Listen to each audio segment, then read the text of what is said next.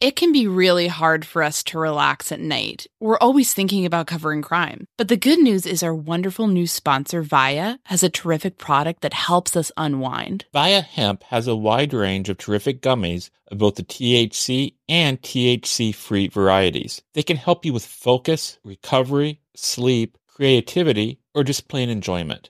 These products legally ship to all 50 states. I really liked Zen in particular. This is a yummy blueberry option that lets you catch a chill sleep with help from CBN and CBD. It's really helped me turn off my brain and settle down for the night. I also got to shout out Flow State. It helped me feel energized throughout the day. Like, not to brag, but I got a lot done. I'm talking about doing several interviews and editing a whole show from start to finish, not to mention jumping on some of the latest filings in the cases we cover. It really made me feel sharp and ready to tackle any challenge. I couldn't recommend this more. Via has so many great gummy options to choose from. Everything from guava berry low dose that allows you to microdose THC to the chill-inducing Delta-9 gummy dreams. Head to viahemp.com and use code MSHEET to receive 15% off and one free sample of their award-winning gummies. That's VIIA hemp.com and use code MSHEET at checkout. Please support our show and tell them we sent you. Enhance your everyday with Via Hemp. Again, if you're 21 and over, you can get 15% off plus a free pack of award-winning gummies with our exclusive code MSheet at viahemp.com. That's VIIAHEMP.com. Achieving a gorgeous grin from home isn't a total mystery with Byte Clear aligners. Just don't be surprised if all of your sleuthing friends start asking, "What's your secret?" Begin by ordering your at-home impression kit today for only $14.95. Byte Clear aligners are doctor-directed and delivered to your door. Treatment costs thousands less than braces. Plus, they offer flexible financing, accept eligible insurance, and you can pay with your HSA FSA. Get 80% off your impression kit when you use code WONDERY at Byte.com. That's BYTE.com. Start your confidence journey today with Byte. Delve into the shadows of the mind with Sleeping Dogs, a gripping murder mystery starring Academy Award winner Russell Crowe. Now available on digital. Crowe portrays an ex-homicide detective unraveling a brutal murder he can't recall. Uncovering secrets from his past, he learns a chilling truth. It's best to let sleeping dogs lie. Visit sleepingdogsmovie.com/Wondery to watch Sleeping Dogs, now on digital. That's sleepingdogsmovie.com/Wondery.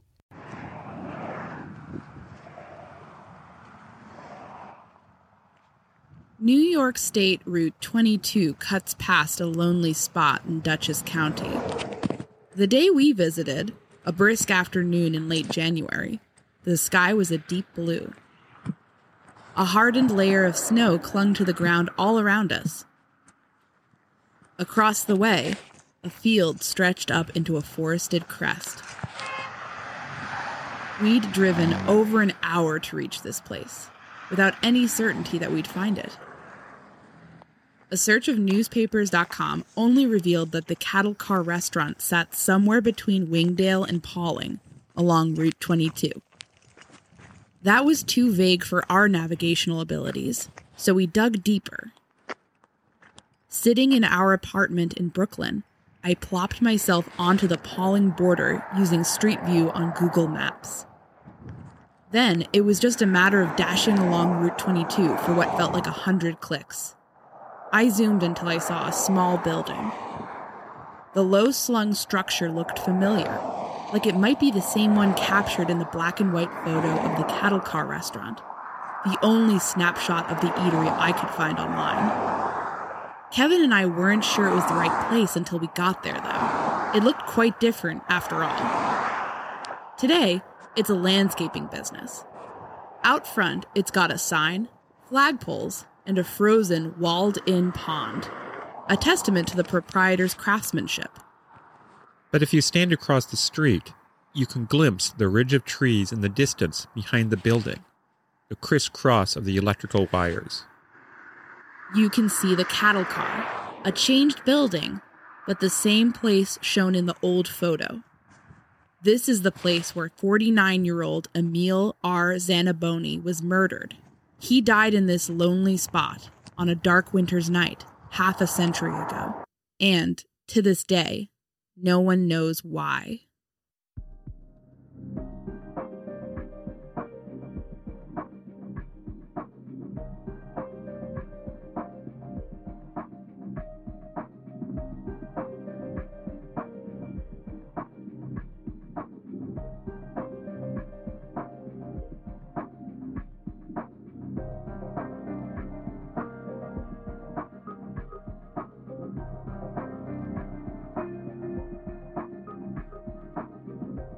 My name is Anya Kane.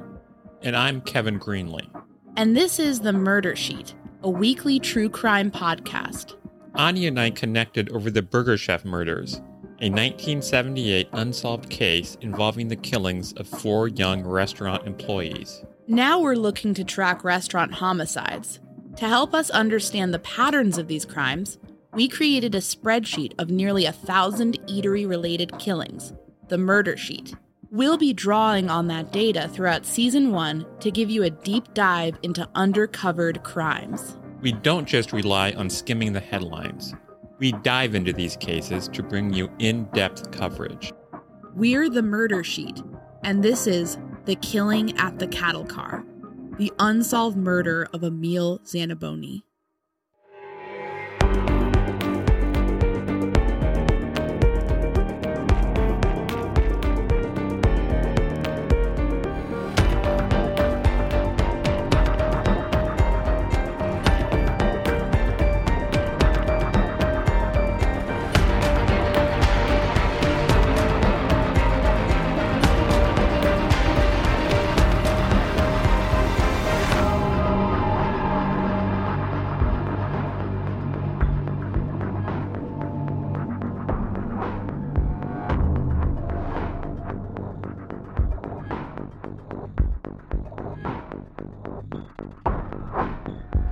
At around 10:30 p.m. on January 9th, 1971, an employee of the Cattle Car restaurant on Route 22 clocked out. They left behind their boss, Emil Zanaboni, cleaning the bar. During the winter off-season, Zanaboni, who went by Bob, usually tended the eatery's watering hole. That's one version of the story, but a 2003 Poughkeepsie Journal article had more details. That piece said that Zanaboni, a waitress, and a cook served a late dinner party that night. The last customer cleared off around 10:20 p.m., and the waitress and the cook left then as well. Either way, Zanaboni was last seen around 10:30 p.m. He hadn't come home that night, and that just wasn't like him, his daughter Malda told Poughkeepsie Journal reporter Rashid Oluwa back in 2003. The next morning, the 18-year-old Malda and her mother Dorothy left the family's nearby River Road house and arrived at the restaurant around 7:30 a.m. The inside was a mess. Bar stools toppled, coin boxes torn from the jukebox and the cigarette machine. And then Dorothy started crying. Zanaboni was still in the ransacked restaurant, dead near the bar. He'd been shot 3 times in the torso, including once in the heart. The weapon was a .22 caliber firearm, although whether it was a rifle or a pistol is not clear. New York State Police responded to the call and have been working the unsolved case ever since. Here's Abbott Brandt, who covered the case as a reporter for the Poughkeepsie Journal. Abbott recently did a Zoom interview with us about what it was like to report on a nearly 50-year-old cold case and how the Hudson Valley community reacted. I think people were just shocked, but there were also some people who were like, I remember this, older people, of course, but I think people love cold cases. But I think when it happens in your area, there's kind of this conflicting thing where you're like, I'm so interested in this, but I'm so upset for my community that had to endure this. And I think that there was almost a level of frustration where people were like, oh, I lived in that area. Because of course you read the comments, you got to read the comments. And people are like, oh, I lived in that area. I remember that restaurant, but XYZ, like, I wish I had heard something. And it's like, it's so long ago.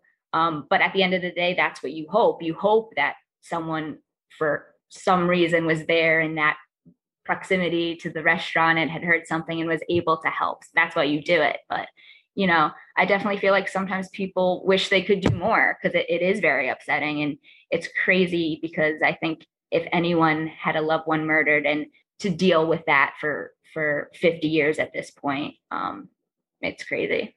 Brandt previously worked for the Poughkeepsie Journal, the second oldest newspaper in the United States. It serves the Hudson Valley region of New York State. She was a breaking news reporter, covering everything from traffic snarls, weather updates, local human interest features, and, of course, the crime beat. Despite her busy schedule, she found herself drawn to cover the region's cold cases.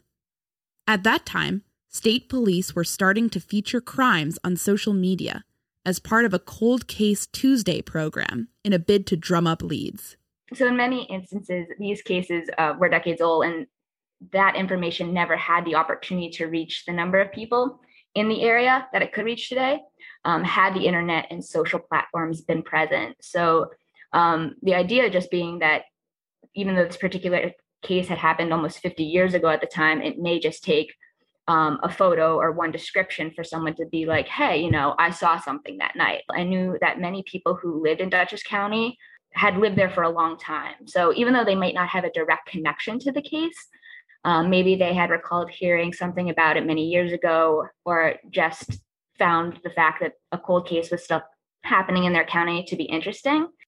Brandt got to work looking into the cold cases herself, leveraging the Poughkeepsie Journal's archives in her own reporting. Perhaps her interest wasn't too surprising, given the fact she's the daughter of a police detective. What I had done was take the information in the original release that they had provided and began looking through our digital archives, which, thank God, somebody had the foresight to put all those archives digitally, years and years. I believe the Poughkeepsie Journal is the second oldest newspaper in the country. So there's a lot of material. And some of our tangible archives I even looked at, which were stored away in the Journal basement, just to see what I could find in terms of original reporting on the incident and what the police said at that time. That way, when I did reach out to the police about any additional information they might be able to provide or would be willing to provide, we're able to say, we know that XYZ was found at the crime scene. The original report said such and such. Is there anything else you can add on to this? Or is there anything else that has changed? Because oftentimes you can go in blind or, say, tell me what I need to know. And they say, well, we sent you the press release, right? So especially with an agency like the state police, what they put out to the media and ultimately the public is very deliberate and purposeful. So being able to do that kind of archival research into previous reporting and police statements allows us, I think, to bring a little bit more life and context into the story. And the more you can connect people with the story and what actually happened, I feel like the more invested they'll be in the case and its ability to be solved. So that was kind of important for me to find any pieces I could that weren't being provided by police and kind of use them to flush out what happened that night. Speaking with Abbott for the show, we all agreed that it's a weird crime. Some facts seem to point to a stranger killing. Others point to someone much closer. In the stranger category, you can put the location. The restaurant was isolated, the perfect target for a robbery, from what we could see. But then you think, well, if I'm a smart criminal, where would I go to commit a crime? It's like probably where there's not a lot of people around. And, if I know that this is a restaurant that does well, maybe I will go, so. And it's not as if the cattle car was completely secluded. It's situated just off the Appalachian Trail, a popular marked hiking trail that follows the East Coast between Georgia and Maine. The towns of Pawling and Wingdale both have their own Metro North commuter railway stations on the Harlem line. And, of course, there's the highway. New York State Route 22 is a 2-lane road that runs nearly the entire length of the state's largely rural eastern border, for over 337 miles, from the Bronx to near Canada. Could a drifter, or someone with a job that required travel along that route, have seen an opportunity in the darkened form of the Cattle Car Restaurant? Let's take a quick break from the murder sheet to tell you about a podcast investigating yet another unforgettable crime. The Orange Tree is a 7-part series about a 2005 homicide that happened near the University of Texas at Austin. The murder of 21-year-old Jennifer Cave, who was shot, dismembered, and left in a bathtub at her friend Colton Petoniak's apartment, continues to haunt the area to this day. Like the Burger Chef murders, this case features plenty of twists and turns, including Colton's flight to Mexico with another UT student, Laura Hall. Both were later convicted in connection with the crime, although Colton has continued to appeal his verdict and claim innocence. The business student turned convicted murderer now says that he doesn't even remember much about the night Jennifer died. The Orange Tree is reported on and produced by Haley Butler and Tanu Thomas, who were both seniors at the University of Texas when they started this project. Together, Haley and Tanu strive to piece together this tragic story in an in-depth podcast that features audio from courtroom scenes and interrogation rooms, prison phone calls, and exclusive interviews with both the perpetrators and the victim's family. You can binge all 7 episodes of The Orange Tree today on Apple Podcasts or wherever you listen to podcasts. A weight loss journey can feel like a lonely struggle, but it doesn't have to be. For so many of us, lifestyle changes, like deciding to lose weight, adopting a nutritious diet, and taking up fun exercises, are all about putting our own health and wellness first. But it can be really hard to know where to begin, or how to keep the weight off once we've seen some progress. Quick fixes like soup diets and juice cleanses are unsustainable. There's a much better way to embark on this journey that over 200,000 people have already chosen. We're talking about the Row Body program. Here's how it works. Row gives you access to one of the most popular weight loss shots on the market. Their Row Body program then sets up a comprehensive weight loss program tailored to your specific lifestyle, health status, and goals. In addition to the weekly shot, you get one-on-one coaching with a registered nurse. That can help you adopt and stick with lifestyle changes like exercise routines and nutritious diets.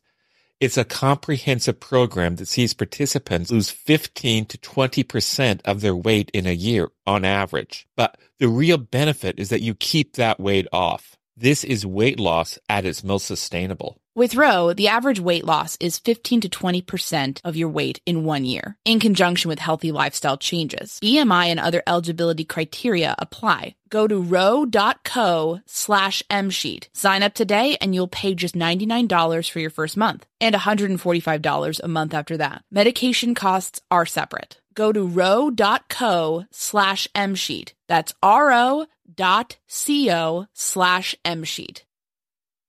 CarMax is putting peace of mind back in car shopping by putting you in the driver's seat to find a ride that's right for you. Because at CarMax, we believe you shouldn't just settle for a car. You should love your car. That's why every car we sell is CarMax certified quality, so you can be sure with upfront pricing that's the same for every customer. So don't settle. Find love at first drive and start shopping now at CarMax.com. CarMax, the way car buying should be. And now, back to the murder sheet. What seems more strange to us are the clues pointing to a connection between Zanaboni and his killer. We know from compiling a list of hundreds of restaurant murders that most of these homicides are perpetuated by non-strangers. Disgruntled or recently fired employees, business partners busy cooking the books, that sort of thing. How did the killer know when to get Zanaboni alone? Or was that a coincidence? Who exactly was the employee or employees who last saw Zanaboni? But more than that, there are certain details about this crime that are just strange. Zanaboni was known to carry large amounts of cash on him, but it has been reported that no money was found on his body. His pockets were turned out, though. That could speak to inside knowledge, although it's also possible that a stranger could have just lucked out. The coin boxes from the cigarette machines and jukebox were smashed. All that destruction just for some coins? That could speak to desperation. Then again, there was more than enough money found within the restaurant to cover the place's receipts for that day. Did the perp just miss that? Or was the killing about something more than just money? Other details remain less clear. We mentioned that Zanaboni was found with no money on him. Well, the 2003 article disputes that fact, saying he had around $600 on him that night. We're not sure which is true. Media reports sometimes inadvertently confuse details. Is it possible that the $600 mentioned there was actually the amount found in receipts in the restaurant? And regarding the receipts, were those funds found in the cash register or elsewhere? In terms of the crime scene, Zanaboni's car was found out of gas in the parking lot, left with the engine running all night. Did the murderer accost him as he was trying to leave the parking lot and use trickery or force to get the restaurant owner back inside? Or was Zanaboni just trying to warm up his vehicle in the dead of an upstate New York winter? The facts of the crime seem too hazy to allow for any real informed speculation. Suffice to say that elements of the crime were very odd. And what of Zanaboni himself? Before he came to the Cattle Car restaurant, he ran eateries in Westchester County, including at least one in Hartsdale. His lease reportedly ran out in 1969, so Zanaboni moved the family to Pawling and bought the former Kentucky Inn. The restaurateur only owned Cattle Car for about a year before he was killed, but his eatery was listed as hosting the annual venison dinner party for the local police.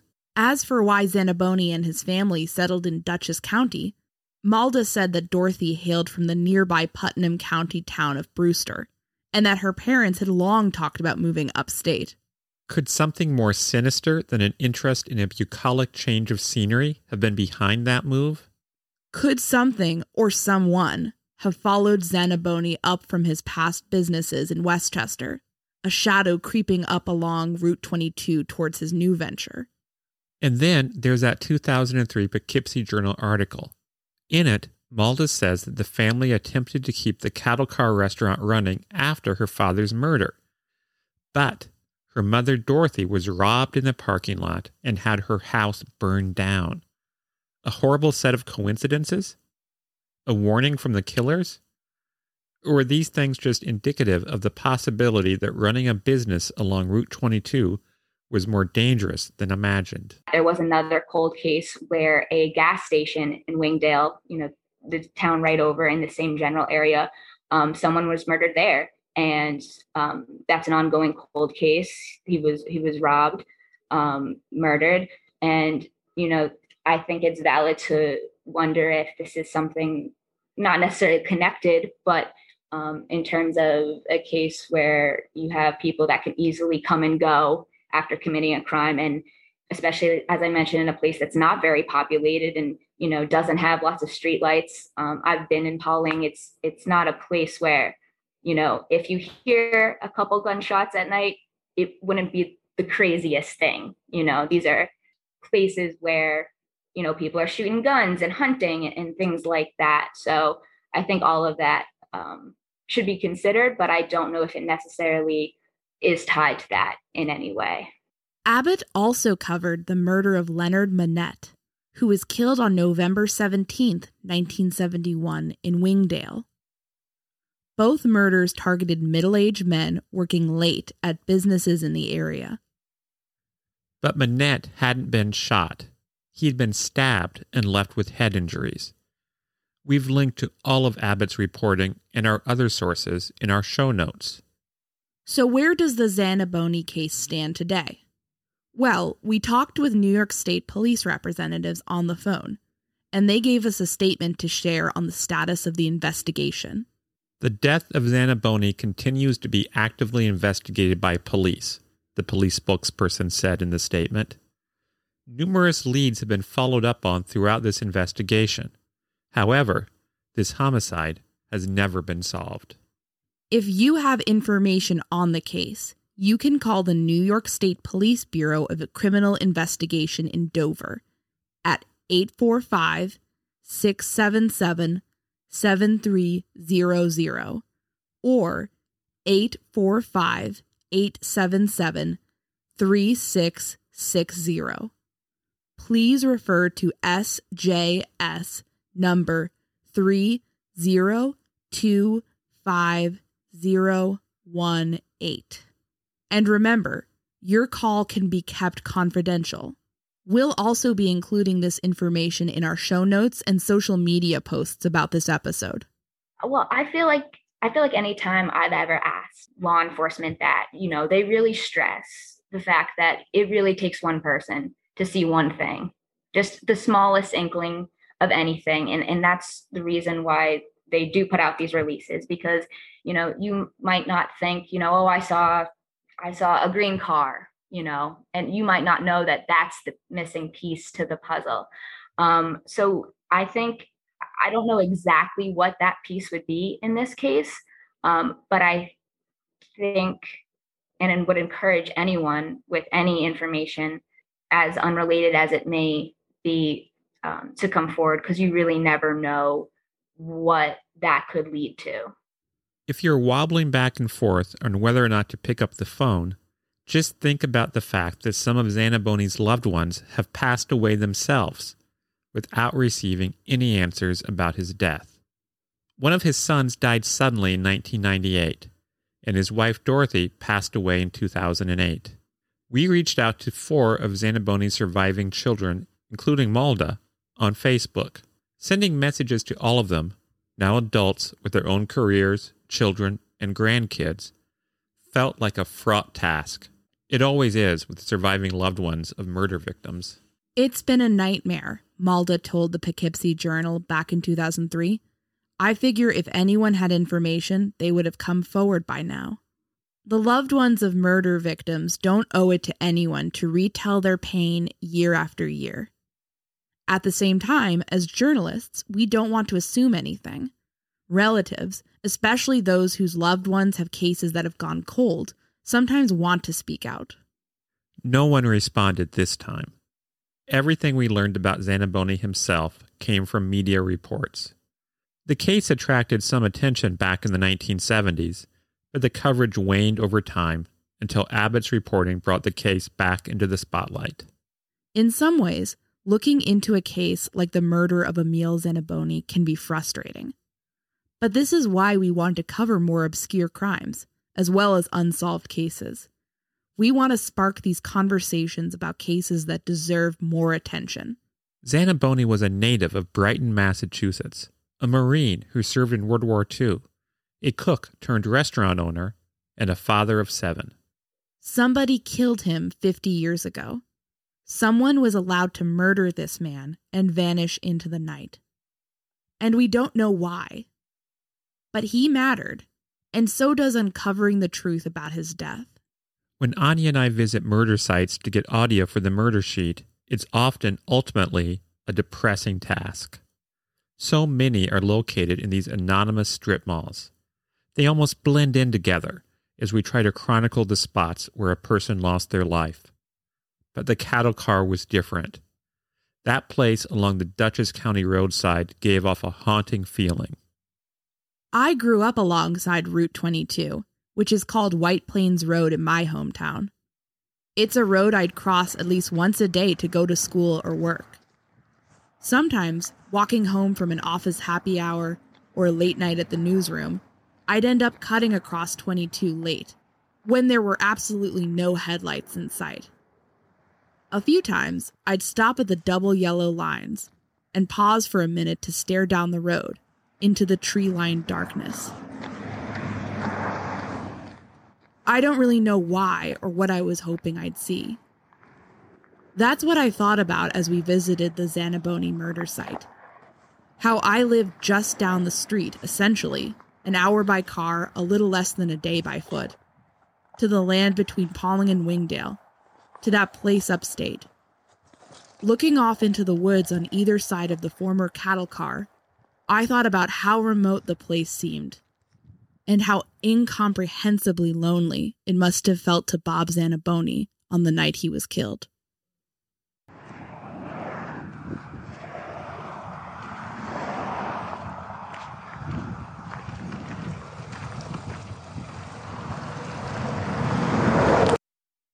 Thanks for listening to this episode of The Murder Sheet. Special thanks to Kevin Tyler Greenlee, who composed the music for The Murder Sheet, and who you can find on the web at kevintg.com. To keep up with the latest on The Murder Sheet, please make sure to follow us on Instagram and Twitter at Murder Sheet, and on Facebook at MSheet Podcast or by searching Murder Sheet. For exclusive content like bonus episodes and case files, become a patron of The Murder Sheet on Patreon at patreon.com/murdersheet. If you enjoyed listening to The Murder Sheet, please leave us a 5-star review to help us gain more exposure. And send tips, suggestions, and feedback to murdersheet@gmail.com. Thanks so much for listening. Audible is the destination for thrilling audio entertainment. Allow your imagination to be piqued by stories that are brought to life through captivating sound design, eerie soundscapes, and dynamic performances. As an Audible member, you'll be able to keep your heart rate up month after month because you can choose one title a month to keep from the entire catalog, including the latest bestsellers and new releases. If you're in the mood for a shocking psychological thriller, check out None of This Is True by Lisa Jewell. Embrace brand new, exclusive thrillers from best-selling authors who are guaranteed to keep you gripped. New members can try Audible free for 30 days. Visit audible.com/thrill or text thrill to 500-500. That's audible.com/thrill or text thrill to 500-500.